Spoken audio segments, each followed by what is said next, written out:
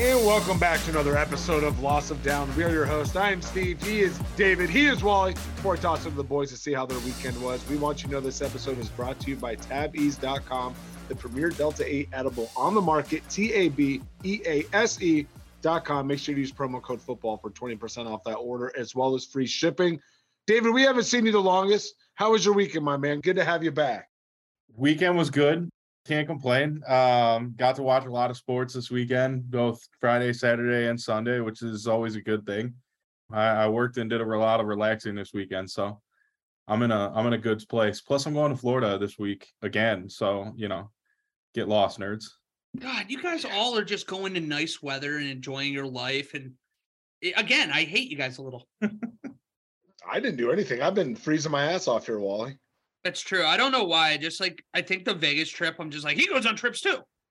We were both there on that. I am going to Aruba in February, though. You can tell me to fuck off then. I will. I will tell you to fuck off then. I'll tell David to fuck off now. But the other thing I think we have to bring up before, Steven, we hear how your weekend was as well. How about that game yesterday? The Argentina-France World Cup final. Wild. Literally, I think it was the best soccer game I've ever watched in my life. I think I even told David and them earlier too. It's just like, I feel almost sad that I have to go back and watch like Stoke City soccer after this, because it looks like a different sport. That was unbelievable. Imagine being like a diehard MLS fan and having to be like, oh, now we get to go back to this. Well, hey, they're about to bring in the GOAT, right?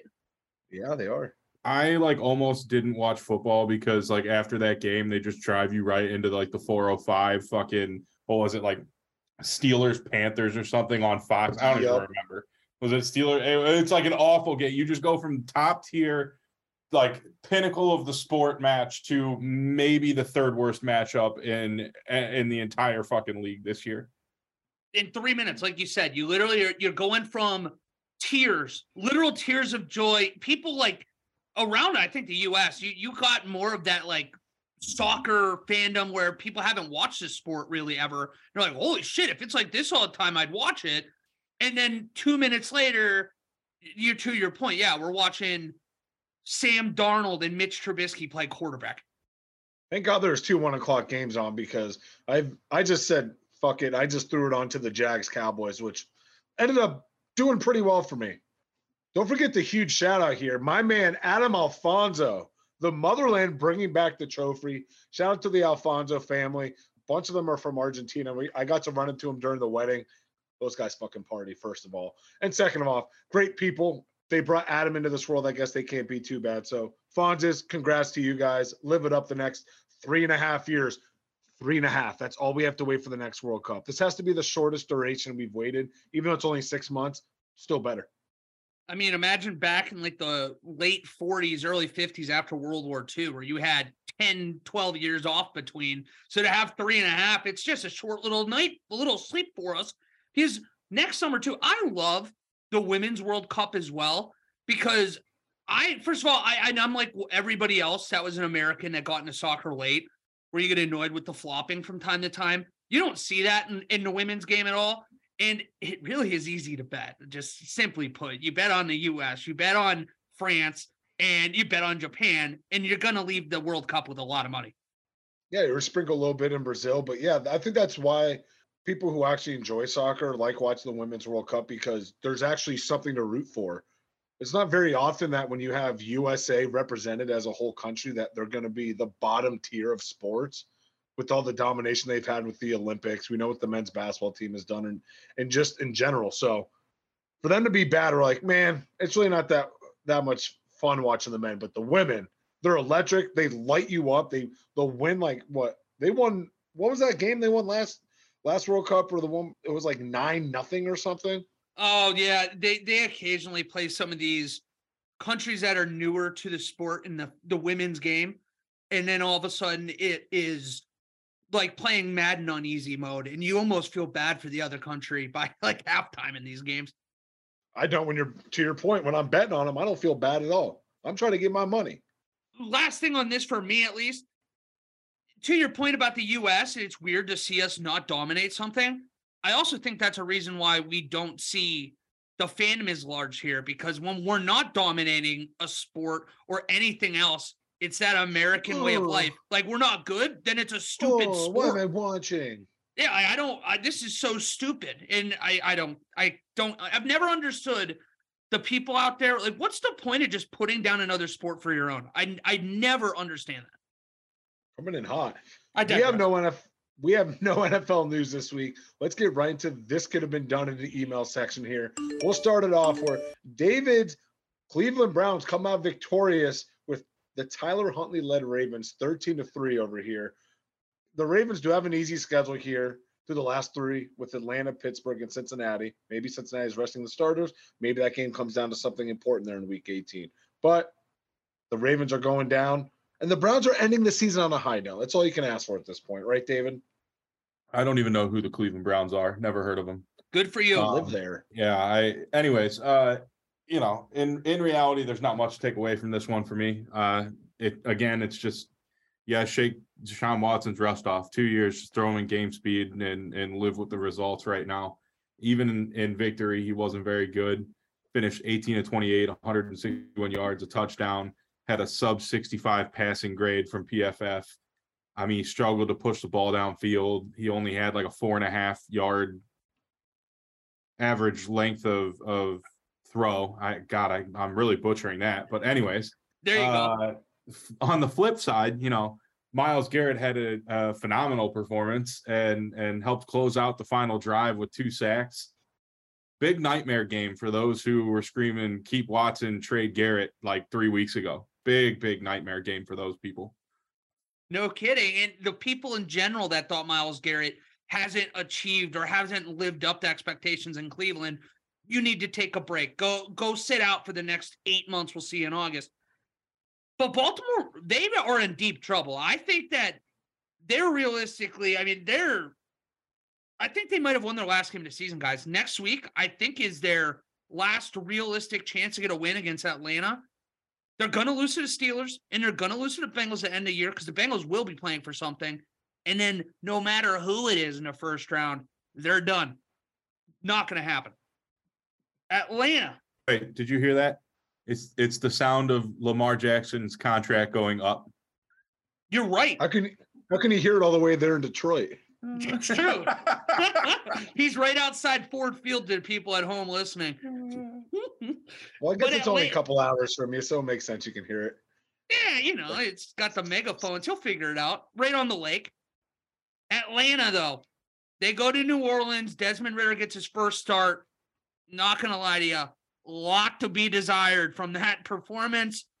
But realistically, if you don't get a Drake London fumble on the last drive of the game for Atlanta, we might be talking about a Falcons team primed to win the division.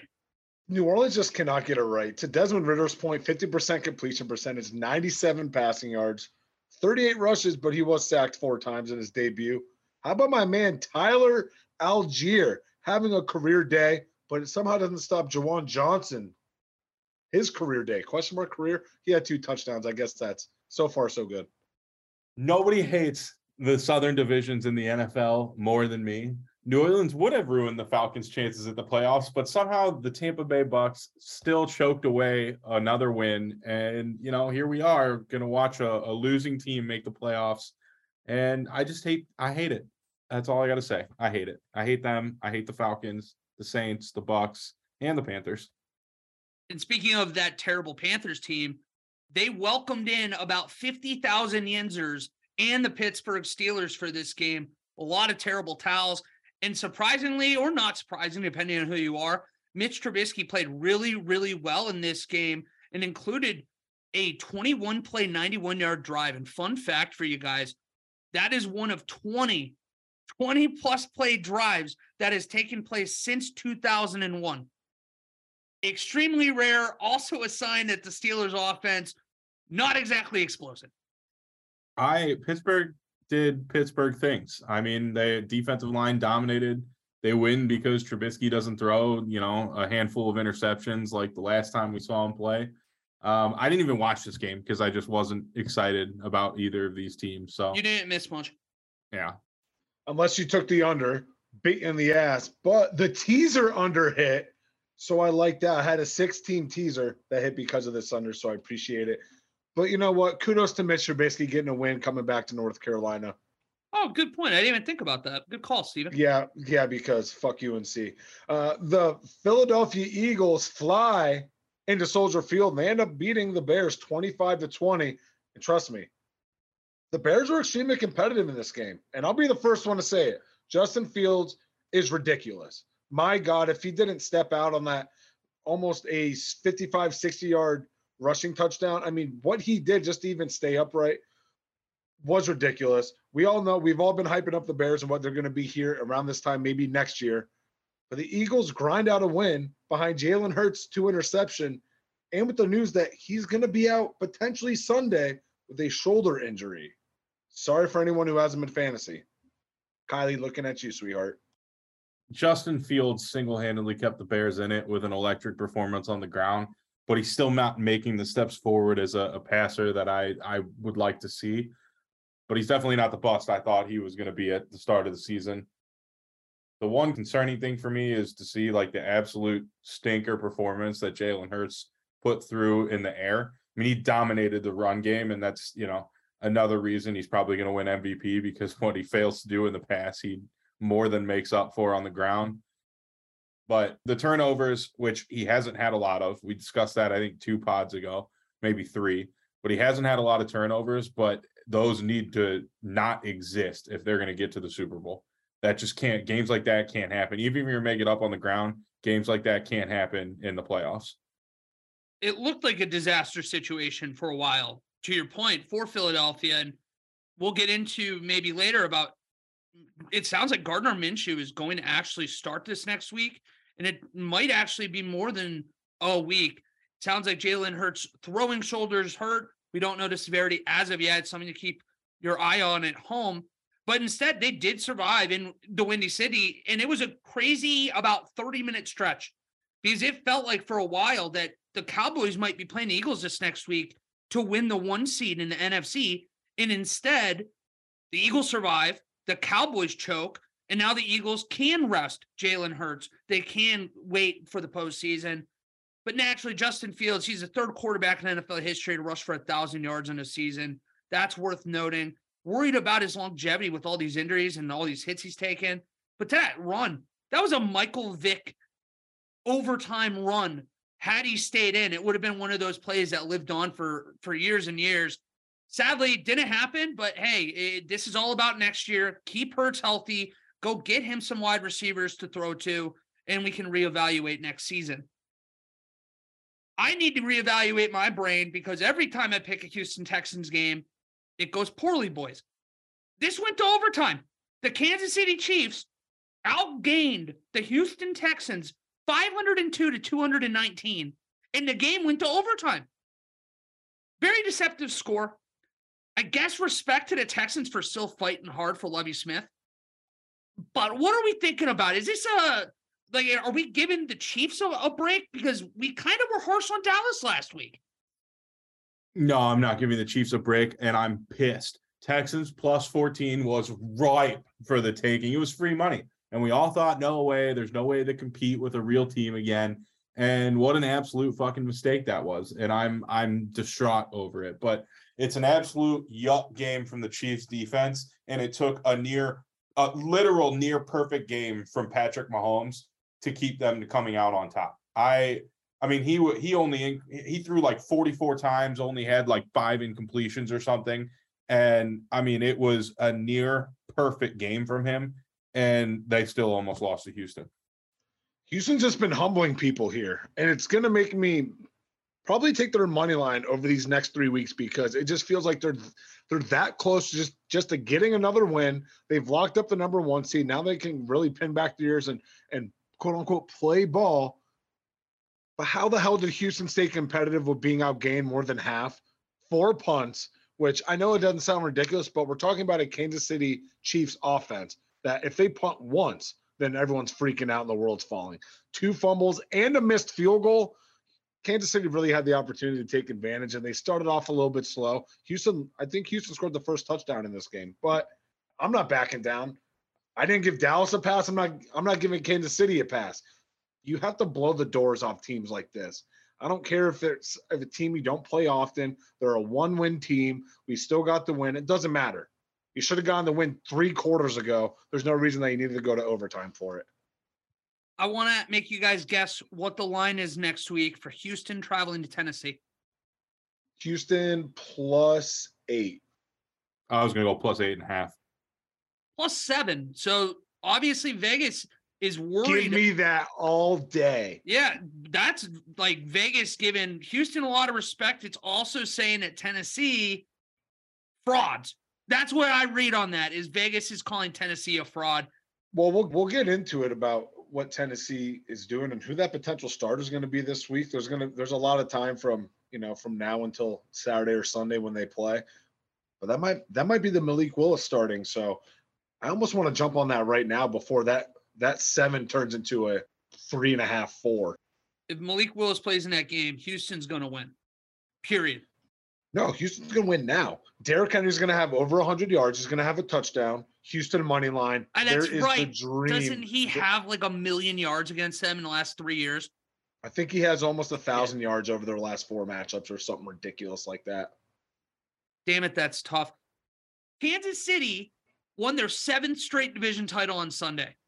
It is a sick world that I'm stuck in and will not get out of for 15 years, boys.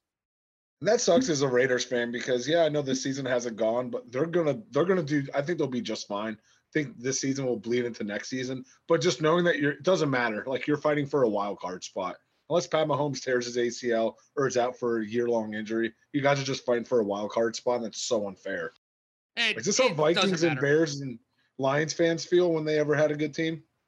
And I don't feel bad. I never have a good team, so I don't really feel that bad about it. Anyways, Arizona and Speaking Denver. of 2 amazing teams. Exactly. The best game of the week. One that I'm sure all 3 of us were glued to. Everyone at home glued to. Look. What else can you say? Brett Rippon versus Trace McSorley. Hand to the Bible. I actually am shocked a single person showed up to the stadium for this game. Like I haven't shocked anyone watching on TV. I think everyone should have taken a stand and been like, no, I don't want to watch this garbage and see what the NFL did in response. Holy shit. It could, that was the battle of the worst quarterbacks that ever started a game this season, I think. I don't know. I just holy shit. Why I didn't even bother. I almost didn't even know it was on. That was how bad I was trying to avoid it. I wonder how many. No wonder Steve Keim took that leave of absence for this game. I mean, Brett Rippon versus Trace McSorley. I don't blame the guy. I'm sure he's back in the building here already. But I mean, Wally says it best. Brett Rippon, Trace McSorley. That's all I have to say. My God, how this hit the over is beyond me. Because Denver putting up 24 points. Denver putting up 24 points with Russell Wilson is an anomaly. But you put it up with Brett Rippon? Oh my God. And it was like 9-3 in the second half at one point. The fact the overhit, you can't convince. This is the textbook version of the game.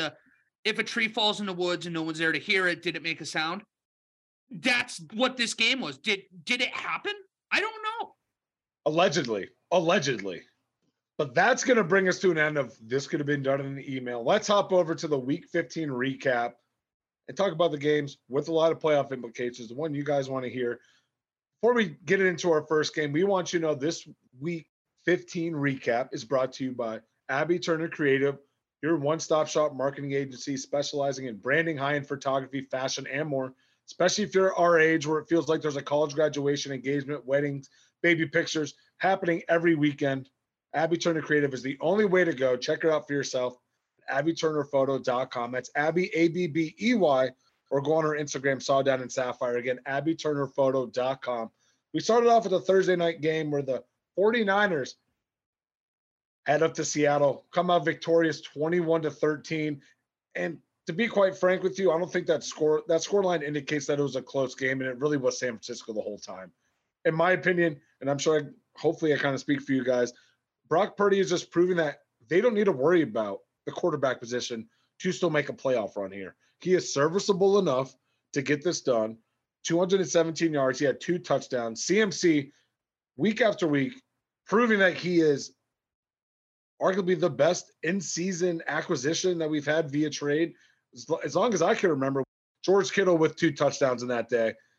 Geno and the Seahawks, they just kind of look wore down at this point in the season, to be honest with you. That energy and that they were riding high on here mid-year when they were leading the NFC West, all of a sudden it's kind of fizzling out, and you can kind of see it on the team. The defense has gone from one of the worst ever to start the year to really functional for about 5-6 weeks to back to being abysmal.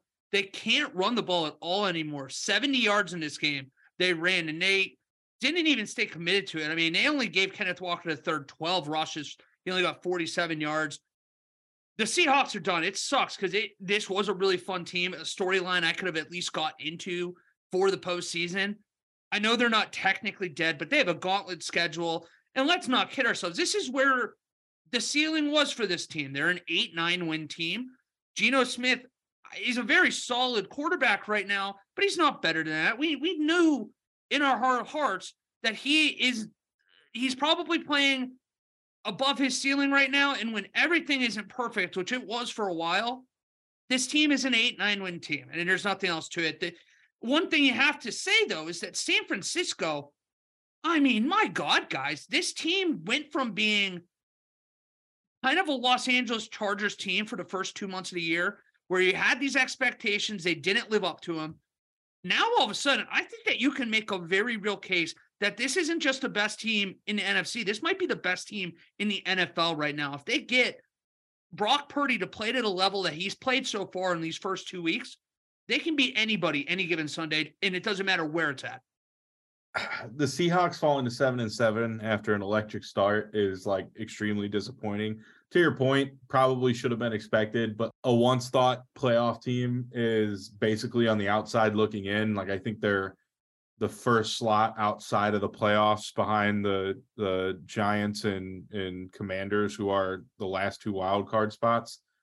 I mean, they're going to have to find a way to win 2 of 3 against the Chiefs, Jets, and Rams in order to even have a chance at the wild card. They got to win all 3 to have like a slightly better than 50% chance at making the playoffs. It's kind of sad because, like, I kind of want to see that team in the playoffs, but it's just a tough loss. And unfortunately it was to be expected against, to your point, a rock solid 49ers team that looks to be the 1B favorite of the NFC. In terms of the 49ers, Purdy looks like a capable starter again, not nearly as electric as the first start. He appears to be serviceable and good enough, but I'm still weary until we get 3 to 5 starts in. I think he's better than Jimmy Garoppolo as a fresh test, but I have a hard time with it because he could turn out to be just absolutely horrific next game, and then what? But he looks servable as of now. Kittle had a career game again. So I saw a stat about Kittle, funny enough. PFF, his highest 3 graded games are all against the Seahawks. He just puts up unbelievable statistics against Seattle every time they play. Just like, bet on him every time they play Seattle. It's just one of those things. He just owns them. But on the other side of the ball, Bosa was pretty electric too. The 49ers are a complete football team. They'll give everyone in the NFC a run for their money. And I really only like the Eagles better than them right now out of the NFC. So the Seahawks have the Chiefs, Jets, and Rams. They're losing 2 of those 3, right? Do you think there's any opportunity for them to actually squeeze it in the playoffs? They do have the tiebreaker against the Giants. Giants need to lose 2 out of the next 3, though. I was going to ask, does anybody have the Washington schedule in the back of their head? Yeah, I have it somewhere here. Hold on. Well, while you're looking that up, those 3 games you brought up, you would imagine the Chiefs realistically are going to score a lot of points in that game. They'll probably fall to 7-8, but the Jets, who knows? If it's Zach Wilson still, very winnable. And the Rams, Lord knows that's a very winnable game. So they could get the 9-8. It's just, are they going to have the help? You've got, here's the fun thing. The Commanders have the 49ers, the Browns, and the Cowboys. Not very losable, all 3. Yeah, those are very losable games. The Browns is probably the only like 50-50 game there, and who knows what the Cowboys will do in the last week of the season. Will they be resting? Will they not be? probably will be resting. So it's very possible they win 2 out of those last 3, but they've put themselves in a super tough spot. Yeah, the Giants, the Vikes, the Colts, and the Eagles. Well, with Jalen Hurts potentially being out, say that the Eagles lose those next 2. All of a sudden, Minnesota's breathing right down their neck, and maybe they have to play against the Giants there. That's assuming Minnesota wins out, basically. I mean, I can't assume anything with that damn team right now. I don't think the Eagles are in a spot. They could lose 2, and I think they're still. Oh, they owe the tiebreaker, so you're right. So yeah, I think they could lose 2, and they'd be fine. The Eagles would be dumb to, even if they're not going to win first place in the NFC, they'd be dumb to play anyone that final week. The last thing they need is for some pivotal player to get hurt right before the playoffs, because the Eagles can win on the road or at home. I don't care where it is. They're a good enough team to beat anyone. Especially my man Gardner Minshew. He's playing with a heavy heart right now because of our man Mike Leach. So you better watch out. He might have a 4, 5, potentially a 600-yard game here this next Sunday. I don't know about all that, but it's getting to the point. Like more? Yeah, probably more. That's probably a low number.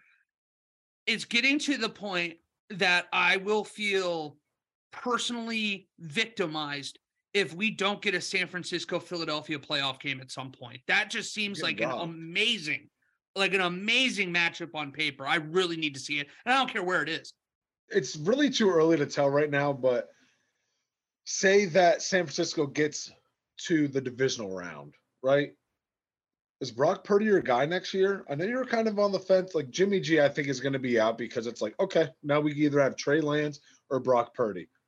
Is he going back to the Trey Lance, or are you going to kind of let Brock Purdy ride here?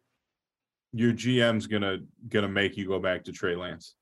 They'd have to win a Super Bowl with Purdy for them not to go back to Trey Lance.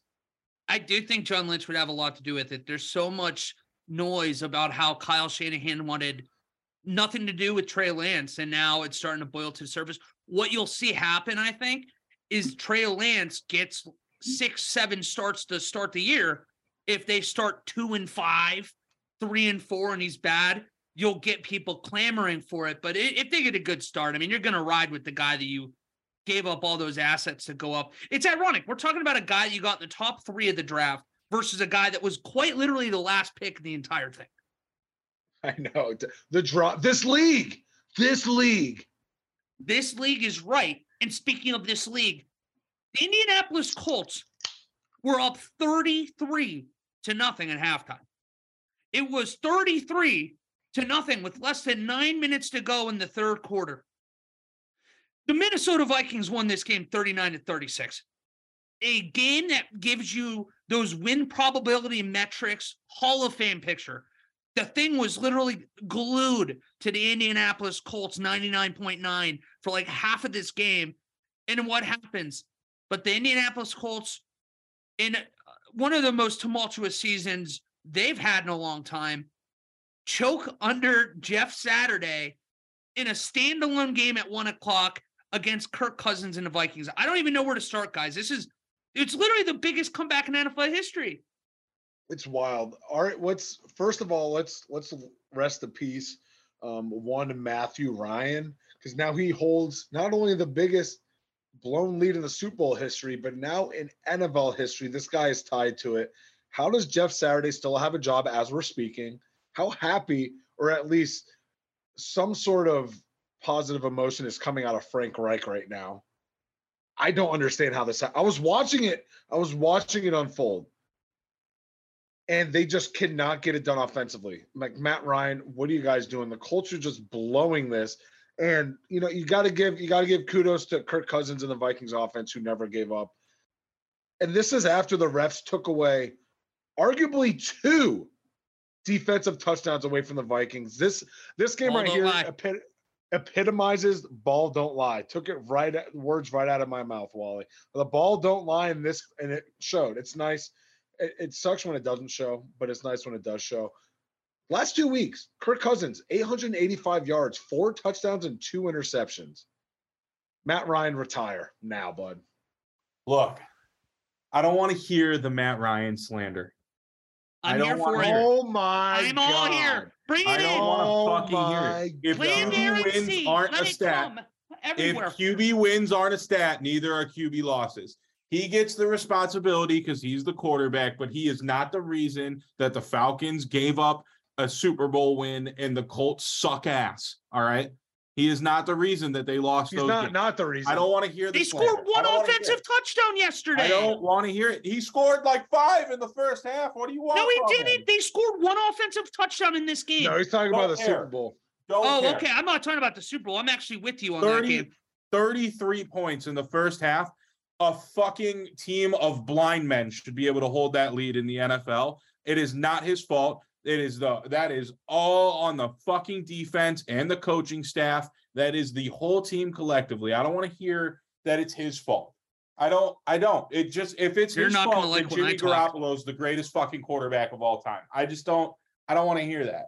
Anyway, I'm not saying it's his fault, but his name is tied to it now. It doesn't matter. It does not matter. He Take a deserves math class, common denominator.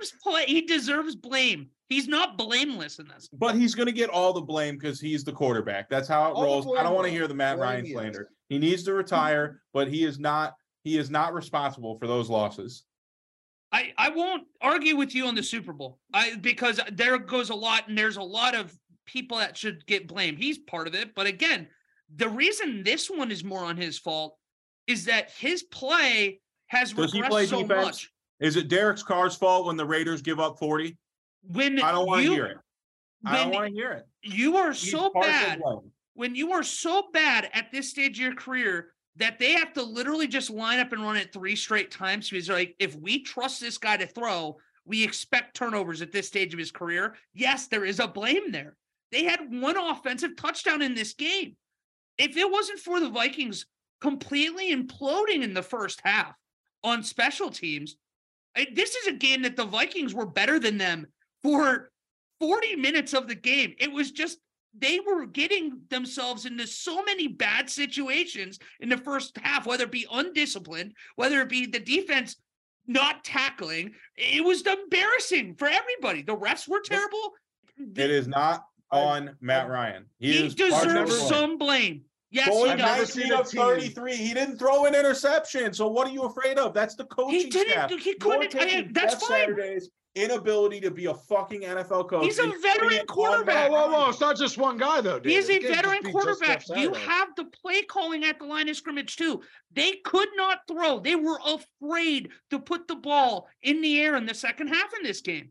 Against the league's worst secondary outside of Baltimore. Were they afraid, or was Jeff Saturday just trying to run out the fucking clock? Both.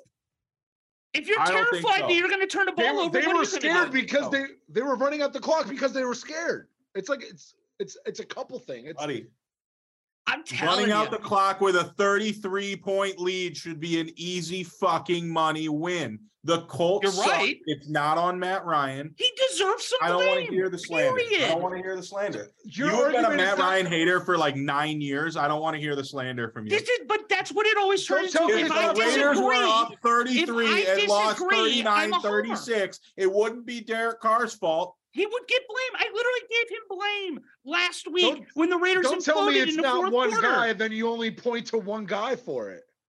Like, It's not you one guy. Get blame. There is blame to go around. He He gets some of the 100% blame. shares some of the blame, but the whole fucking world is going to blame just him for that fucking loss. But we're not. We're just saying he deserves I don't some want to hear blame. the slander. I just don't want to hear the slander. He has been ass. He has been booty cheeks since that Super Bowl. Not Period. even the good Point one. No, blank, he has not been done. since the Super Bowl. He's been cheeks for 2 years. He's That been Super Bowl ass was for 6 3 years ago. years. No, You're 5 years, outside of your 4 years, fucking whatever. mind. You're Yeah, outside of your fucking He's mind. been cheeked for 2 years in three increments. That's This 6 is the years. closest I've what has ever he been to done? putting the guy in the Hall of Fame because now he's a part of 2 of the most No, impressive you're outside your accomplishments in the mind. NFL. We will have this discussion in the offseason. You're outside your mind. You're lost. Matt You're Ryan lost in the sucks. sauce. Carrie Underwood's not top 10. Let's fucking move it on to the next You're game. both outside your fucking depths here. I don't know what to tell you. Can I say one thing though? Not even about that. Do you realize now how impressive the Houston Oilers comeback versus the Buffalo Bills must have been? Because that was against a Hall of Famer in Warren Moon. You had a backup quarterback in Buffalo behind Jim Kelly at the time. Frank and Reich. they did Frank Reich, ironically enough. That's a great point, Stephen. Wow, that's a really funny full circle moment. But you do that it's just crazy to look back, and you come back from 32, where this is a team that was in the mix to get the number one seed in the NFC versus a team that's having a historically bad year. It just puts into perspective how insane that playoff game probably was 30 years ago. And I almost felt bad that it got upstaged by this game. The Miami Dolphins head into Orchard Park, the snowy, ever so cold Orchard Park. You know the one I'm talking about. Buffalo Bills win 32-29. And honestly, I think that we could stop the Miami and the Tua weather talk. Okay. It was a competitive game. It's exactly what you want. And this has been his greatest showing the past 3 weeks, which really isn't that good. He's been playing some pretty bad football here. But Josh Allen balls, over 370 total yards. And yes, Miami's now on a 3-game losing streak. And this is the best they've looked in just in the month of December. But there's going to be a couple games on here that are winnable, and I can still see them being an 11-win team here. Now, I'm winning the division now because now Buffalo's steamrolling that. Now their eyes are focused on the number 1 seed, which they have right now. But did Miami do enough for you not to hop off the bandwagon? And how did you guys think that Josh Allen and the Bills looked this week? The Dolphins are riding a 3-game skid against phenomenal teams. You know, that last the Chargers and 2 really good teams, but yeah. I mean, the Chargers on paper are the best team in the NFL, but we won't talk about their disappointments. Right now, the Dolphins are 8-6. They're going to need to finish at least 2-1, and they have the Packers, Patriots, and Jets. Those are all winnable games, but they cannot take the Patriots and Jets lightly because those divisional games can eat you alive if you don't come fully prepared for those games. I think they have to win both of those divisional games, to be honest, because I think the Jets and the Patriots sit right on their coattails for that last wild card spot. So if they end up losing one, or maybe even there's no way they get in if they lose 2, but if they lose one of those divisional games, there's a real potential. I don't know what that division tiebreakers look like and everything, but there's a potential for them to get shafted by their own division rival. So those are must-win games for them. You know, one of the unnoticed stats of the game will be Miami's front 5 only gave up 4 pressures on 33 pass blocking snaps. That's a elite performance against an elite defense, even without Von Miller. As for the Bills, they come away with a playoff berth, clinching win. Josh Allen looked elite again. And I'll tell you what, if he plays like that going forward, and if we're past the dip and the terrible play, they might be my favorite again to come out of the AFC. I don't know. The only performance that will go totally unnoticed is Tre'Davious White, who only allowed 3 catches on 8 targets and forced 2 incompletions. It might not seem significant because, you know, Hill and Waddle still dominated, but it could have been much, much worse for Buffalo without White. Wally, what do you think about the Bills? The Bills go as Josh Allen goes. It's not hard to figure out. We all know it. And he was elite again on Saturday night. He looked unbelievable. The problem is, who do you get? You have to win 3 or 4 playoff games. Are you going to get elite Josh Allen 3 or 4 times?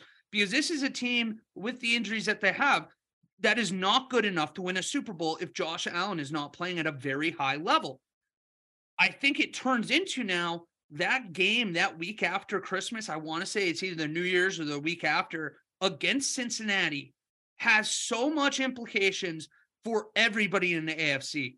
We're at a weird point now where the Bengals, the Chiefs, and the Bills all have very real possibilities of being the 1 seed. So that game is going to carry a lot of weight. I think that they have, if they're at home at Orchard Park with Bills Mafia, we saw how electric that was on Saturday night. No one wants to go there, but it's just a different beast playing them on the road. And I think that that's why we're going to really have to dive deep into that Bengals-Bills game. Before the Dolphins, real quick, the one thing worth mentioning to me is Tua's accuracy now, 3 straight games, has not been where it had been the first 11 games of the season. They were 8-3, and Tua was like throwing basically Geno Smith accuracy numbers out there. The last 3 weeks, he's been 50% completion, like right around there. 17 of 13 this week. Last week, he was 10 of 25 or 10 of 30, whatever it was. It was a ridiculously low percentage. It makes you worried that this is a team that is kind of getting figured out on offense. And if that is the case, the Jets' elite defense, that's a bad matchup. You said they play New England, at least a functional defense. And then, I can't even remember the third one, the Packers. We'll be rooting very hard for your boys, Steven, because that's going to bring a lot of intrigue to the AFC if they can get it done next week. That's all I have on those two. To circle back, the Bills have the best home field advantage. What other fans are slinging ice balls at the opposing wide receivers mid-route? I was watching that yesterday. I was like, undisciplined. Holy shit, I know. Act like you've been there, but, they've been there. And 15-yard penalties. You got to have better coaching than that. It was only if they connected on it, then it was going to be like a penalty. Well, so I guess it just shitty arms in Buffalo. It's just a running trend. Yeah. I think they all have elbow injuries, and it's so damn cold out there. You just got to give them a break there.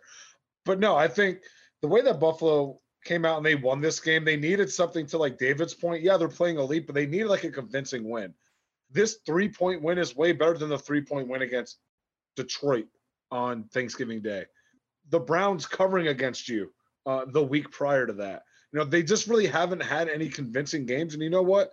Shocker. An offense led by Tyreek Hill and Jalen Waddle put up some points, and they put up some yards, as they should be doing. I know we haven't seen them the past couple weeks here against the California teams on the West Coast, but nonetheless, Miami, they get a 3-game winning streak going in there. They can get some confidence in there, at least host maybe one playoff game. I think we need a Nixay on the weather talk, but then we'll circle back here in January when they're hitting the road again. Moving on to, my favorite team in the NFL this year, the Detroit Lions beating the Jets in New York 20-17. The Lions, since their bye week, are 13th in DVOA. The team is 6-1 in their last 7. Hooey. You know what? I'm just gonna dive into it. Let's get it. Let's get after it, right? So, despite the stats are misleading in this one, right? So, despite combining for 570 passing yards in the game, it was actually a shitty day for quarterback play. Zach Wilson completed only 12 passes, but had 270 yards. He recorded 2 big-time throws, but had 2 turnover-worthy plays. For the Lions, 170 of their 252 passing yards came after the catch, which is kind of astonishing. Jared Goff just managed one big-time throw, and the Lions literally avoided. I think the big news, let me rewind there. The big news for me in this whole game is not that the Lions won, because we all, deep down we knew that was going to happen because go Lions. But big news for me is that the Lions avoided throwing it in Sauce Gardner's direction all game. He was targeted once on 38 snaps. For me, that's ultra impressive for a rookie to already have that reputation. And all in all, the 2 biggest takeaways, Zach Wilson sucks. The Jets are better off without him. The Lions are, in my opinion, an incredible 2023 draft away from being contenders. Hold that to it. Yeah, and we really have to kind of look into their cap situation. I don't think they have really any big contracts outside of just eating up Jared Goff's contract. But a couple things of your takeaways I like of your notes. 170 of the 252 of Goff's yards were after the catch. That's wild for how much we've been praising this New York Jets defense and what they were able to do after the catch. So kudos to them. Sauce Gardner, my God. This is ridiculous. He is the second coming of Darrelle Revis. He might be better. I'm not even going to try to go in that lane right now. But to your point, ultra impressive. When's the last time we've ever seen it happen? I'll answer it for it. We've never seen a rookie quarterback have this stature and just have this respect around the league this quickly. 13, 14 games into his professional career? I don't know what was worse. Zach Wilson's play or the fact that he is already training to start this Sunday.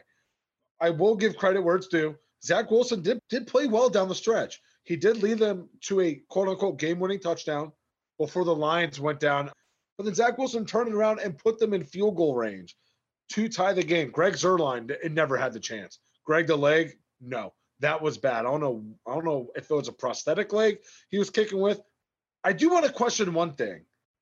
Because surprisingly, I think all three of us actually watched this. When did we think at the beginning of the year that week 15, we're like, hey, circle this Jets-Lions game. This is going to be the one that we're going to watch this week. Zach Wilson's trying to lead them down the charge here to get a field goal to tie the game. They have a completion.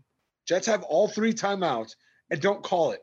They let 10 to 13 seconds tick off the clock while they try to run and get a playoff. What are we doing? What's the point of keeping all three timeouts if it's not for this situation outside of, oh, damn, they have the ball back. We have all three timeouts. Let's see if we can stop and get a punt, and then we can go try to win the game. There's 25 seconds left.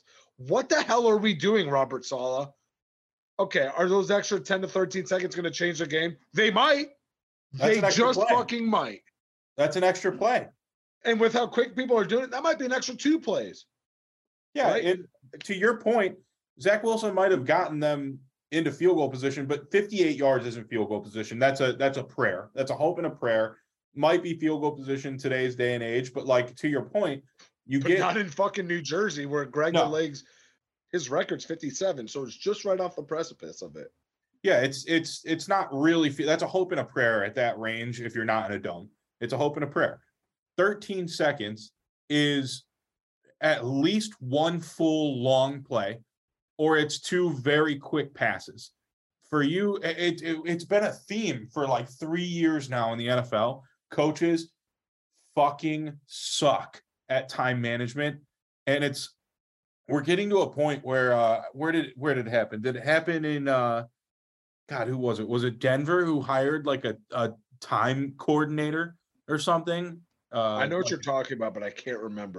I can't remember what it was, but like we're like a clock management coach. Didn't Steven or you bring that up like a couple weeks ago? Yeah, it's like it's somebody who literally watches the fucking clock, and we're getting to a point where like honestly, you need to put somebody on the payroll to do it for you because it's embarrassing. It's embarrassing that you're losing. Like it's embarrassing that there are 13-year-olds out there that have better time management in Madden than the best people in the world do in the live game.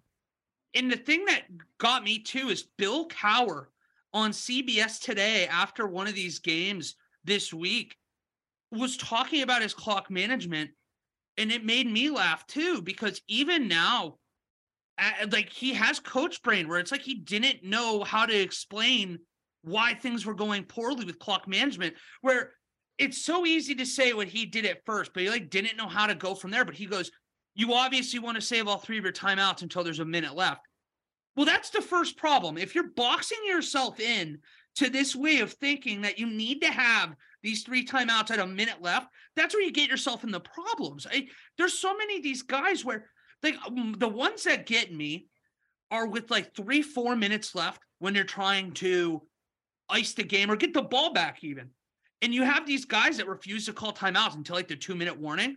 Call it with 4 minutes left. Put these guys in a position where they have to make a decision. Am I going to throw and try to win? Or am I going to actually just run and sit on it and they're going to get the ball with 3 minutes left? That's really frustrating. And I don't know. First of all, credit to these two. They're saving my life today. I am fighting for my life out here, stomach problems. So I missed the first half of this. So if you guys have said this, I apologize. But Ben Johnson is getting a ton of pop these last 2 weeks. He was getting it at the early part of the season. I know the 3 of us loved him. We're like, God, this is a Lions team scoring a ton of points. Where did this come from? This guy's a superstar. I mean, look at the calls this guy's making in the last 2-3 minutes of the game. The trust he has in his offense. Last week, he's throwing wide receiver motion passes to his left tackle. And then yesterday, he's throwing to this guy, Brock Wright, who I didn't even know existed until yesterday. Hand up, completely honest. Nope. And I mean, it's just like the ball's on this guy right now. There's something to be said when you have a coach that trusts you, but isn't like Brandon Staley and over the top with these calls. It resonates. And this is a locker room that loves this coaching staff. They want to play for this coaching staff. And I tell you what, no one in the NFC wants to see Detroit in the playoffs because they can go on a real run. That's all we had. Me and David were just bitching about the lack of time management the entire time we were here. So That's I'm perfect. sure what were your thoughts? Because Zach Wilson hits like a 25, 30-yard play. They don't call a timeout with all 3 timeouts and let 10 to 13 seconds wind off the clock, which eventually leads to a Greg Zuerlein 58-yard field goal attempt. But that's what me and David were talking about. You call that timeout, you need one play, one long play or 2 short plays. That 58-yard field goal can be a 48 to 40-yard field goal. I tell you, Robert Saleh hated Zach Wilson more yesterday than he has all year because we're not talking about it at all. If that 4th and 18 play is incomplete, it's just another, oh, well, the Jets disappoint late, didn't get a stop. I don't think we get the same talk about this timeout. But then, of course, Zach Wilson, best play of his young career, converts on 4th and 18 to Garrett Wilson. And it almost became a nightmare really fast for Robert Saleh because it looked like there was a split second where he was going to go down after the play clock or the game clock ended. And then he wouldn't even have had a 58-yard field goal to a try. So, I mean, I love Robert Saleh. I think he's a great coach, but it's been what the talk we've had all year. This is such an epidemic in the not only NFL, but college football and high school football.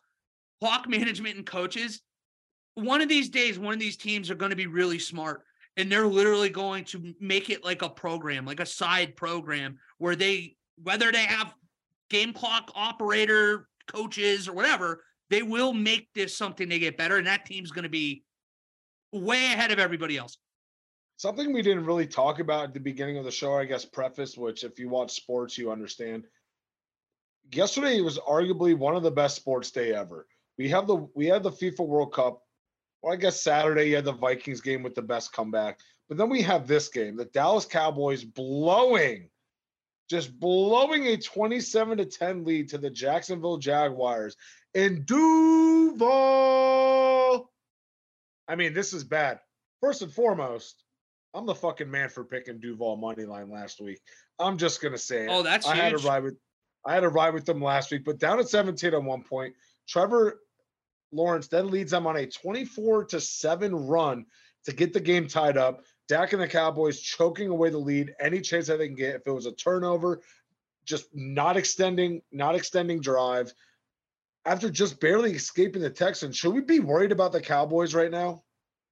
I'm not going to put them on like panic warning, but it's like definitely now in the back of your head where maybe this is just a mid-season blues. We've seen it with teams like Kansas City, Buffalo. There's just a few weeks, Miami now, where there's a stretch where they just don't play to the level we expect.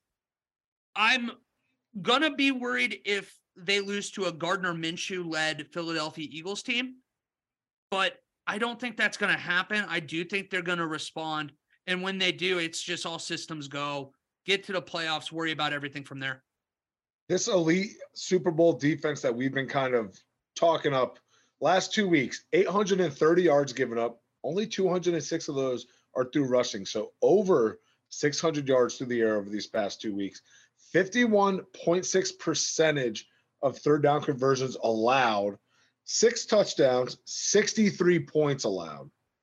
Oh, I forgot to mention, this was against Houston and Jacksonville, two of probably the bottom 12 to 13 offenses, and they're only ranked that high because Houston's probably a bottom 3 offense, and Jacksonville's now starting to come together, but they're playing catch up from what their lackluster few games were during the season.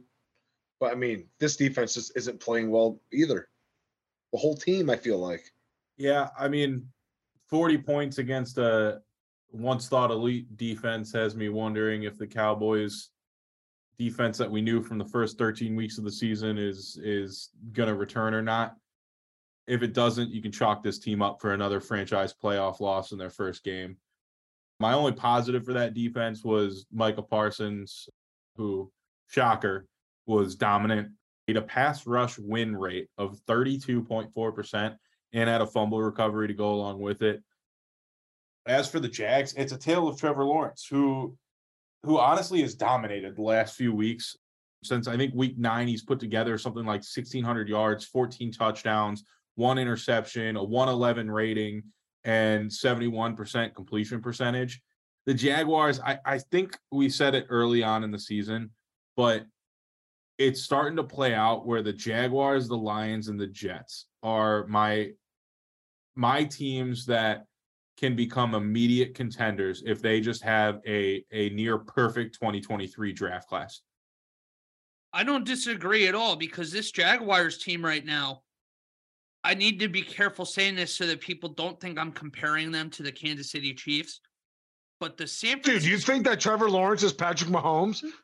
Exactly. And thank you, because that is what I'm trying to avoid, is that you go back to that San Francisco hosting Kansas City game early in the season, and we saw the San Francisco defense get worked by Patrick Mahomes in the offense. I get that this Jaguars team is not them, but Trevor Lawrence is taking massive strides. 70% completion over the last 6 games, over 1,600 yards, 14 touchdowns, and 1 interception. This is a Jaguars offense that is blooming before our eyes. We are seeing Zay Jones. We are seeing Christian Kirk, Travis Etienne. Hey, by the way, they get Calvin Ridley back next year. That's a great point too, because this is an offense all over at running back, at wide receiver. It's just a team that's growing. You can tell with Trevor Lawrence, with Doug Peterson.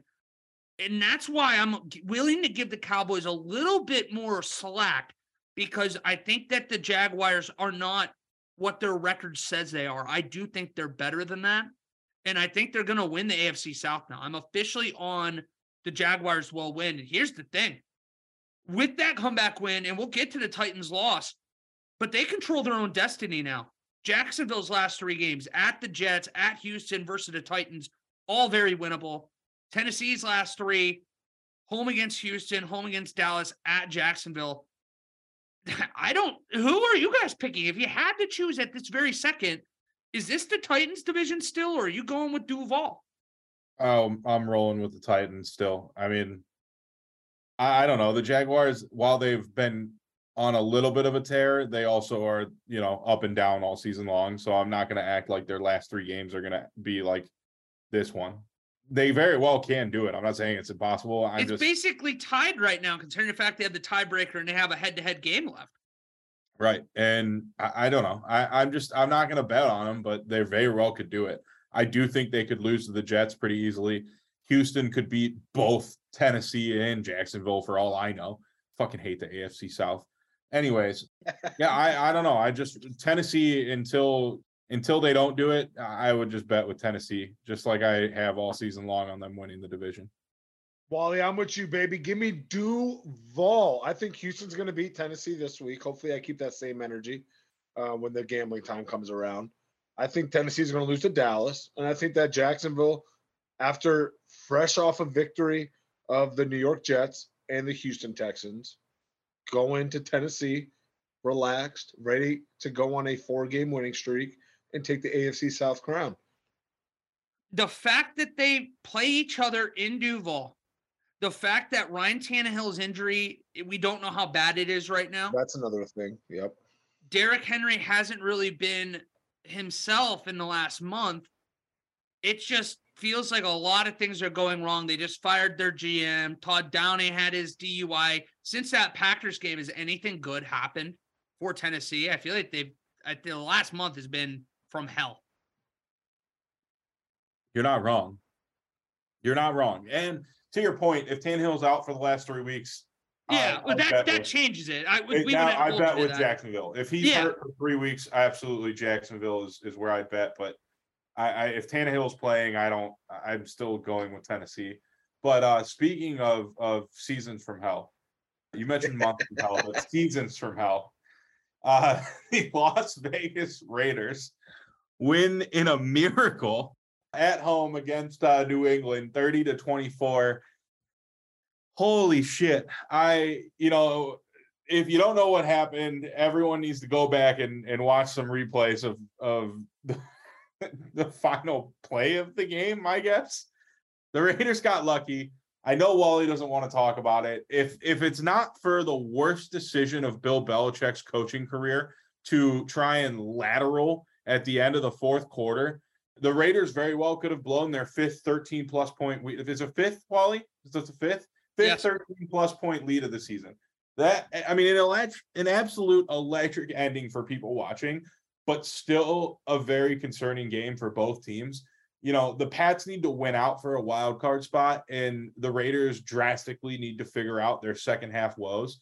I don't know what else to take away from that game, because I don't know what's wrong with the Raiders in the second half, but it's like they're comfortable with leads and go, you know what, we don't got to play this game anymore. So, Wally, I need your thoughts on it. Or Steven first, because I know. Yeah, go to Steven. I don't want to talk about Wally's going to give us the rant. I know it's going to happen. So, Steven, you better get your words in. How do the Raiders almost blow another 10-point lead? I mean, they should have. I'm not really sure that Keelan Cole touchdown was actually a touchdown. And all these people are going on Twitter saying, yeah, look, here's his foot. And I'm like, yeah, the black of his cleat is clearly on the white of the ends. It just makes no sense. I don't think it's a touchdown, but if you're going to call it a touchdown, there's not enough evidence to overturn it. So I understand the call in itself. I just don't personally think it was a touchdown. Not coming from a place of hate, only love, Wally. You know what? Kudos to Josh McDaniels. Not the way he drew it up, or exactly the way he drew it up, but not a lot of people can beat Bill Belichick from coming out from under his system, and a quote unquote a born again first year head coach, let alone that's doing it. So the Patriots, Ramondre Stevenson, what are you doing, man? That was totally on you. You shouldn't have started that chain reaction. But first of all, if it's Ramondre, if it was talked about in the huddle on the sideline, what are we doing, New England? This is not because you're losing. You are tied. No one in the history of the NFL has like, you know what, fuck it. Let's just try this because worst case scenario, we just go to overtime. No, worst case scenario, you throw an interception. Your wide receiver throws an interception to Chandler Jones. He stiff arms our franchise quarterback into oblivion. And then now we're losing the game and probably out of the playoffs. My God, Wally, take it away, brother.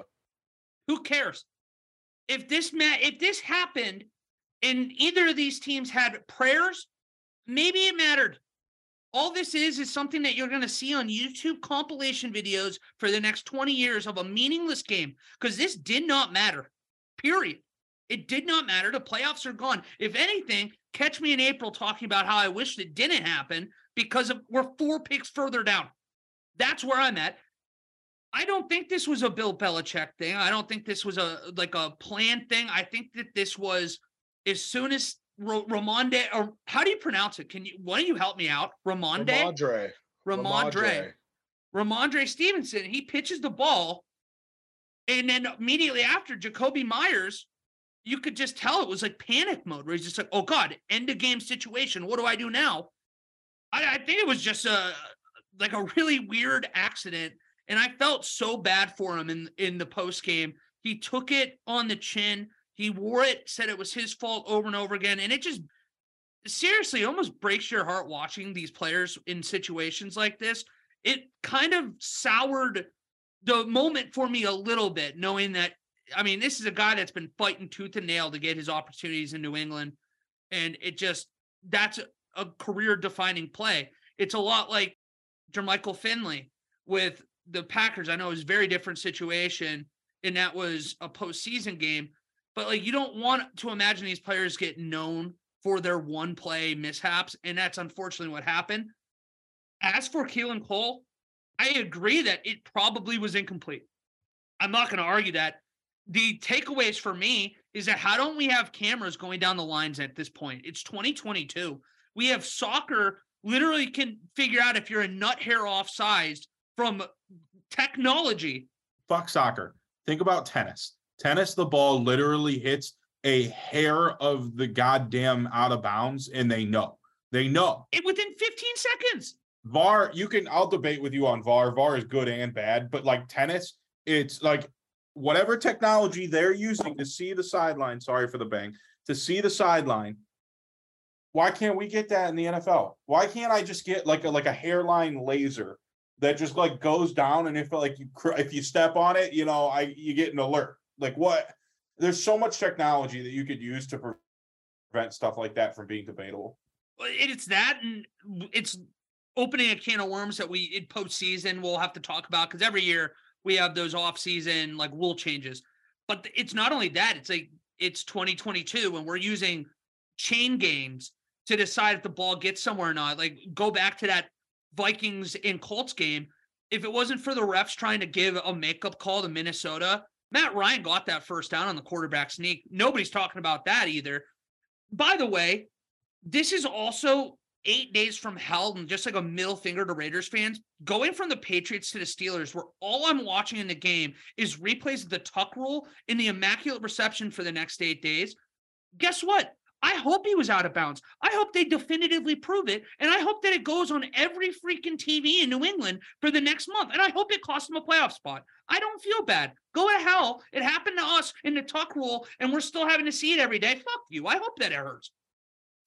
The Tennessee Titans going to SoFi, where the Chargers win 17-14 here off a last-second field goal orchestrated by the one Justin Herbert on an amazing throw. Dicker, the kicker, coming in, delivering. I was kind of upset about how boring this game was. You know, Tannehill looking rough out there, but better than what Malik Willis was doing. That's for damn sure. King Henry was kind of keeping this offense afloat. 5 yards per carry, over 100 yards in the game. And if you guys haven't seen it, Ryan Tannehill kind of messes up his ankle, gets carted off, and all of a sudden here he comes back in like late in the second or early in the third, coming right back in. But Justin Herbert's kind of looking rough. Yes, over 300 yards, but only 2 interceptions to throw for it. And although he did deliver an absolute strike to Mike Williams to set them up for a game-winning field goal that they ultimately made, this game can be extremely important for the Chargers' playoff chances here. They will have the tiebreaker when Jacksonville does win the division and the teams are clawing for those wild card spots. But now, on the flip side, Titans have lost 4 in a row with Houston, Dallas, and Jacksonville left on their schedule. If they lose to Houston, that has been a pretty competitive team. They're doomed. They're already doomed right now. Chargers should end their season on a 4-game winning streak with Indy, Rams, and Denver left on their side. So they could be going in the playoffs hot. But talk about the 2 different teams. We have a 4-game losing streak with a 2-game winning streak with the Chargers. How are we liking the Chargers right now? I feel like we've talked a lot about the Titans here in the AFC South in general. Let's get it over to the West side here. We'll see how the Chargers are looking. The Chargers clinched the playoff spot in my mind yesterday with this win. All the dipshits in our fan bases, David, between the Raiders and Browns fans, any one of them that are trying to talk people into playoff hopes, that game ended it. This was a game that had to go Tennessee's way. It didn't. The Chargers, now they're playing some of their best football of the year. I know that his stats don't look great, but Justin Herbert was playing well yesterday. It just goes to show that sometimes being box score football fans is hard, because people that watch this game, Herbert, that throw at the end of the game to set up the field goal is a throw that only a couple quarterbacks in the NFL can make. Like, the elite of the elite make that throw. I do think that they're a team that can be scary. They're also a team that's very inconsistent. This is a Titans pass defense that's right there with Minnesota's as abysmal at this stage of the year, and it wasn't able to be exploited the way we expected it to. They're going to lose, whether it be to Buffalo, whether it be to Cincinnati, whether it be to KC. But if you are the AFC South champ, whoever it is, Tennessee or Jacksonville, you don't want to have to host a team like this either. Well, speaking of playoffs, honestly, my only takeaway from this game really is that it kind of felt like a wild card game. Felt like, both run games are playing well, defenses are playing well. Just seemed like a preview of a playoff game. Like the 4:15 Saturday game. Yeah, it didn't feel like both teams kind of play well, but I'm not like that interested outside of the fact that it's the playoffs. But neither of these fan bases are booking Super Bowl tickets after this game. Right. And so for me, it felt like a wild card game. So, I mean, it's interesting, but that was my only takeaway. It's probably 2 playoff teams that are going to end up playing in the wild card that are, they might not play each other, but this feels like a preview to a wild card playoff game. With that, let's talk about a team that's a for sure Super Bowl contender, and the Cincinnati Bengals coming back from being down. God, what was it? 17-0 late in the first quarter or second quarter. So I turned the game off after that. Funny how that works for me. Apparently, I'm just a fucking curse off of anyone that I want to win. But whatever, we won't talk about it. 34-23 Bengals. Look, this was a slow burn. I turned the game off. But Joe Burrow comes alive in the second half. They take the lead. They complete a comeback win. He goes 27 of 39 for 200 yards and 4 touchdowns. Finished the game with an adjusted completion percentage of near 80%. As for the Bucs, the only real positive I took away from this was Carlton Davis, who all but shut down Jamar Chase. I mean, he finished the game with like a 76 grade in coverage. He had an interception, 3 forced incompletions. I mean, that's about as good as you can do against an elite receiver like Jamar Chase. But moral of the story, Bengals are a playoff team. They're a contender, and the Bucs are a joke. Tampa Bay's a joke. Literally the first 4 words on my notes on here. You're up 17. All they do is just give up 34 unanswered. Tampa just blew this. And you know what's mind-blowing about this game? They're still in first place, the Tampa Bay Buccaneers, in the NFC South, which blows. That's for the Bengals, hottest team in the NFL, winners of six in a row. They have a solid shot at ending with the number 1 seed in the AFC. They just need Kansas City to lose one, beat the Bills in 2 weeks, and it's all there. A lot easier said than done. I do want to kind of pose this question because I know you're kind of going into it, Wally, but there's outside of this podcast, there's a lot of Bills talk, there's a lot of Chiefs talk. Everyone else on the outside, no one's talking about the Bengals really. Why is everyone overlooking them? I think that the early start to the season has some to do with it. And I think another large part to do with it is the stigma around the Cincinnati Bengals. Even after they went to the Super Bowl last year, what was all the offseason talk? It was flash in the pan. Bengals are still going to be the Bengals.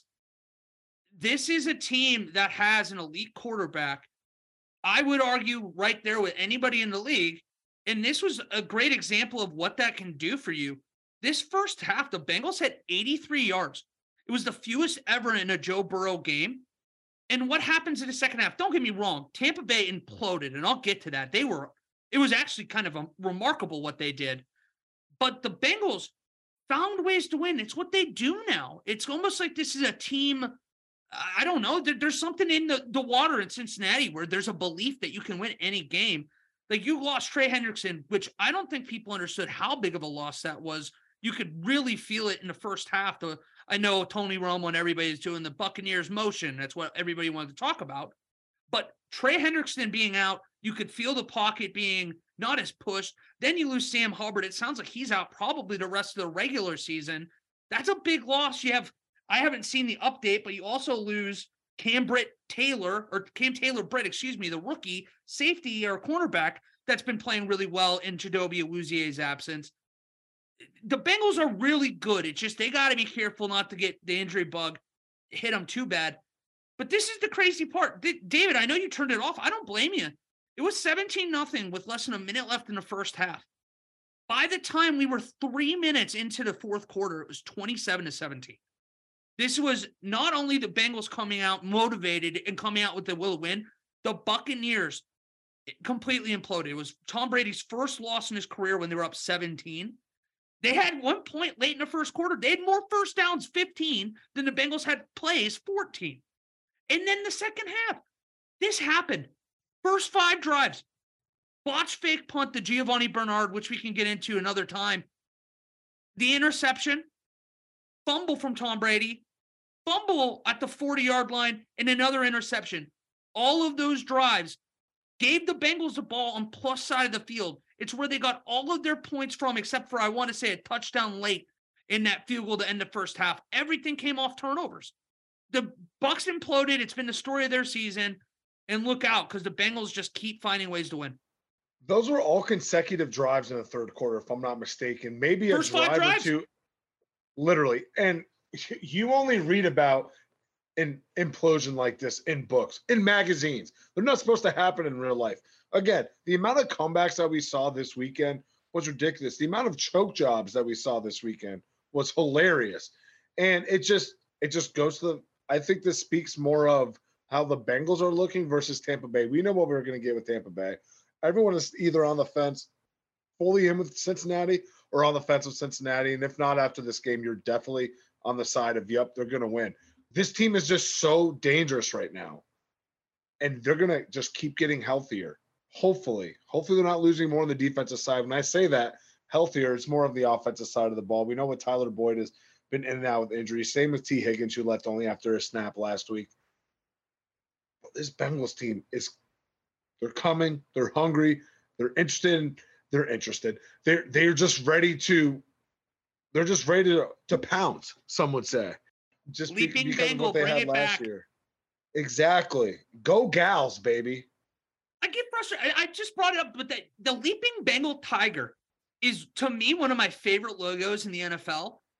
And they are still trotting out that stupid ass bee for the last 20 years. It's so boring. It's terrible. You have like one of the coolest like designs in football with the striped helmet. It's so unique. And then you have this shitty bee you throw on midfield. Bring back Leaping Tiger, damn it. I'll even go as far as even the one before that, where it was almost like a Tigger creation or like animation type deal. But I think that's just like the face of old Leaping school. Tiger. Wait, which one are you talking about? This is great. This is good podcasting right here. People at home are like, what is going on? Like the stiff arm Bengal. The stiff arm Bengal. Now you have to show me, because I'm talking Leaping Tiger. This is the guy I'm talking about. If I could pull it up. This guy, that should be the damn logo. Look up the one before it. This one? Yeah. That's my dad loves that. And he loves my dad's a caveman, so he still loves the Paul Brown throw the word Bengals on the side of the Cleveland Browns uniforms and pretend that they're different. But yeah, sick. Yeah. But you're right. That's a sweet logo too. But either that or Leaping Tiger. That for me, it's one or the other. Stop with the B. What if they did a C with it? I'm seeing some. I hate you. Shut up. No, it's not a. We already have the Cincinnati Reds. We don't need another C in Cincinnati. Sorry, as the resident doctrine of English, I just thought that you would appreciate letters. I guess I'll go fuck myself. Yeah, absolutely. Throw the stupid the Chili logo, Skyline logo on. I don't care. I am good on that. Last game that we had this week, we had the Sunday night football game where the New York Giants come out on top 20-12 over the Washington Commanders. I always want to call them Commodores. Either way, Kayvon Thibodeau, have a game, my guy. I want to say that he had like 7 pressures, like 2.5, 3 tackles for loss or sacks, a fumble recovery, a touchdown. I mean, he went full Khalil Mack on the Washington football team, Washington Commanders. And that's really all I have. Saquon doing his thing. Danny Dimes just continues to underwhelm. The Giants offense they put up less than 300 yards, but it was the defense that came alive with 2 fumble recoveries, 1 for a touchdown by KT5. That's going to stick. You watch. That's going to stick. This was a massive win for the Giants. At 8-5-1, they're likely only need 2 of 3 to make the playoffs convincingly, and their final 3 are the Vikings, Colts, and Eagles. The Colts is a winnable game. Eagles are likely starting their practice squad in week 18. It's a doable feat for the Giants.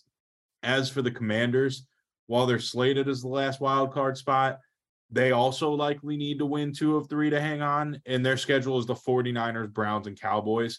That's a brutal, tough finish, which means that's got to be one of the hardest last 3 game stretches in the league. Yeah, and that means that this loss is probably the turning point in the wrong direction for them. As far as individual performances go, Saquon's once again focal point of a Giants win. He was responsible for 11 of 19 first downs. On the defensive side, as Steven's already touched on, Thibodeau was the star of the night for New York. He came up with that strip sack for a touchdown. He also racked up 3 tackles for losses in the run game. On the interior side, Dexter Lawrence totaled 5 pressures, 26% pass rush win rate. I will say that fast at some point in the duration of a podcast. Anyways, the Giants played a tough football game and won, and you know what? They're likely in the playoffs for it as long as they don't choke the rest of the season away. And that probably sucks because I want it to be Seattle. And it's just the NFC East, credit to them for having 4 teams in the position that they are. But let's not kid ourselves. I mean, the NFC East, the bottom 2, the Giants and the Commanders, are not what their record says. If anything, the positives with being whatever these guys' overinflated records are, is that you would imagine that this buys these coaching staffs in this, like groups, the cores, another season. And that is probably good because you have all off season to whether bring in free agents, whether to have a decent draft class. This is a good spot to be. The thing that got me, and it wasn't even a player that played, is Chase Young. It just shows how we can't just like assume these guys are back in short periods of time. Sometimes these surgeries, whether they didn't go as well or as planned, or the rehab just doesn't go as well. This guy got hurt over 12 months ago, and he's one of the craziest athletes we've ever seen. And it's just his knee hasn't responded yet. You hope to God that he not only gets back this year, but you hope that he's at the same level. It just goes to show that in the last 20 years, we've gotten so spoiled where knee injuries like this used to be career ending. Now it's just, oh, we'll see in 12 months, sometimes 8 or 9. So that was a little worrisome. I felt bad watching him on the sideline, hoping to God he gets back this year. You guys probably talked about it. Again, props to you guys holding. I'm fighting for my life out here, going to the bathroom every few minutes. The illegal formation to end that game, Terry McLaurin, you can see on video, turns his head to look at the referee, gives him a thumbs up, make sure he's on. Ref says, scoot up, scoots up, does a thumb up again. It looks like the ref gives him the okay. He said post-game he got verbal confirmation that he is on. And they call a flag when Terry McLaurin isn't even remotely in the play. They don't even try to block because they know it's going to just be a run up the middle, and it's 5 yards. It's a tough call, but if he gave verbal confirmation that he was on, even if he was off, that is on the ref, because your job as a wide receiver is to get that confirmation, get the thumbs up, and who knows, if that's the case, we might be looking at another 20-20 tie 2 weeks apart in the same teams. When you watch the video, you see him just holding. He's like, yeah, you're good, and just holding onto the flag, like, yeah, you fucking idiot, I'm gonna get you for this. It almost looked like it was the ref and we were just talking about it last week. The Chicago Bears player that ran into the ref, quote unquote, ran into the ref, and it looks like the ref literally sticks his ass out with his hand ready to throw that flag. That's what it looked like. And I saw a funny tweet that said, people are going to look into this, and how are people not going to have a lot of rumors about gambling, about how the NFL is not fixed? Which, fun fact, I saw something. I don't know how much I can credit this, but Uber Facts on Twitter, pretty credible source. It's not an entertainment. Entertainment, not a sport. They can fix games. It's not true. That right there. I don't know. Literally, that ref last night. That's the problem. That's what's scary about Twitter and stuff, though, because that's how fast it gets out. That blue check, baby. The blue check, that's all it took, because there were a lot of NFL reporters, because I think that was spiraling somewhere else a couple weeks ago, and they literally had to come out and say, please, for the love of God, don't believe this. They physically are not allowed to fix sports. If you did, it'd be illegal. Do not believe this. So it looks like it. I don't even blame you. That was a tough look last night, but at least in theory, it's not entertainment. And I don't know. Those refs were just trying to give the Colts the game against Minnesota. I'm just saying. All the facts are there. You drilled it, though. It sounds like, according to David, you hit on Kayvon Thibodeau at the top of this. It's about time that if you're a Giants fan, what a home run now, because the first half of the year you were nervous because you weren't getting that production you thought. He looks like he's finally healthy, and not only healthy, he looks like he can be an elite edge rusher in his own right. So that's my last 2 cents. Let's wrap up now. Let's go to our last minute predictions for Monday Night Football, which is starting here in 13 minutes. Let's go to David first.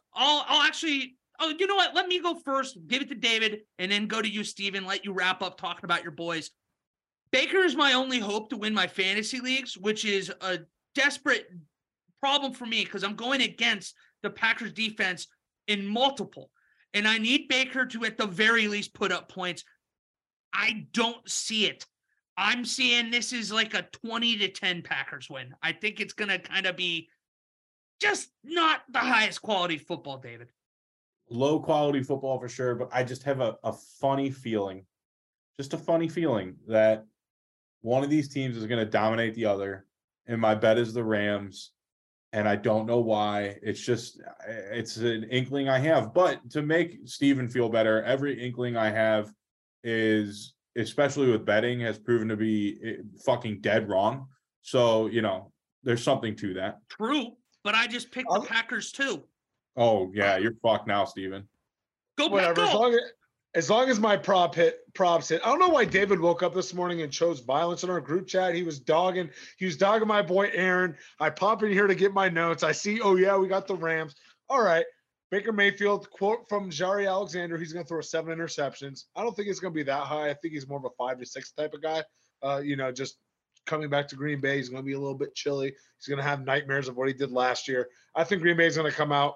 I think that they do cover the spread. I think it's just going to be an ugly game. Shocker. An ugly primetime game. Stop me if you've heard that before. 2 quick things. One, I got to be honest with you guys. He looks good in the Rams uniform. Maybe he was destined to be a Rams backup or whatever. He looks good in the uniform. Second thing, I think that, I wouldn't worry. I'm trying to even word this right. This is where David and I are more comfortable than you, Steven, because we're used to going 5-8 to start a year.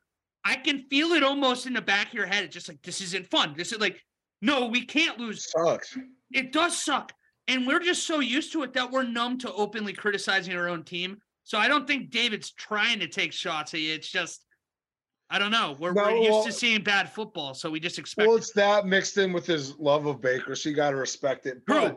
Go Baker. What sucks right now is that there's still hope, and I'm like, why? So I'm at this point. I'm like, dude, we'll just get a top 15 pick, but no, we're mathematically not in here. And damn it, who would have thought NFL teams were full of competitive men? Never would have thought. So we're here. If Green Bay loses tonight, great. Now we can focus on the draft and get Jordan Love out there. Then we can fucking trade his ass. But if we win tonight, now I have false hope extended way longer than I'd like. Yeah, great. All 3 of us with 6 and 8 teams holding on the false hope. That's great. With that negative comment, that's going to bring us to an end of another episode of Lost of Down. Make sure to follow us on all of our social media platforms, Facebook, Instagram, and YouTube. Lost of Down and Twitter, _Lost. Remember, this episode is brought to you by Tabbies.com as well as Abby Turner Creative. We do want to give you a heads up. This is going to be our last episode here for a couple weeks. We're going to take a nice little Christmas break, get the kickback, enjoy the games, still bet on them. Don't worry. Wally, David, do we have any parting words for the fans tonight? Merry Christmas, everyone. Amen. Merry Christmas. David. Oh, sorry. The way you walked that back so quick. Oh, sorry. I didn't hear what you said, so that's even worse. I'll hear it when I'm editing. I just thought I overtalked on you. Oh, David said Merry Christmas. I said we have Jewish listeners, so. That's a great point. Happy second day of Hanukkah to everyone out there. Boom. And Merry Christmas. Happy Kwanzaa. I'm sure there's about another dozen holidays I'm forgetting, but happy all of them. I hope they're all great, unless you don't want them to be good. Have a happy new year. We can't wait to see you in 2023. We'll probably go undefeated to start it off, right? Between the playoffs or the last couple weeks and the playoffs. I'm just saying 12 days. I'm 13 days away from having a sports book, 8 minutes away from my house. This is bad. Oh, it's the first 3 months, man, was hell. You got to be careful. I just got to get hot. Kylie's over here complaining about how I don't have a ring for her. Definitely getting pushed back a couple months now because of the sports book. I'm sorry, babe. I love you. Yeah, now she's just got to realize she can't expect any kind of proposal in, I guess, the NFL season. So maybe regular season basketball, probably not because it'll still be new. Looks like we're looking at July at least. Minimum. LOD Country, let's ride. We'll see you in 2023.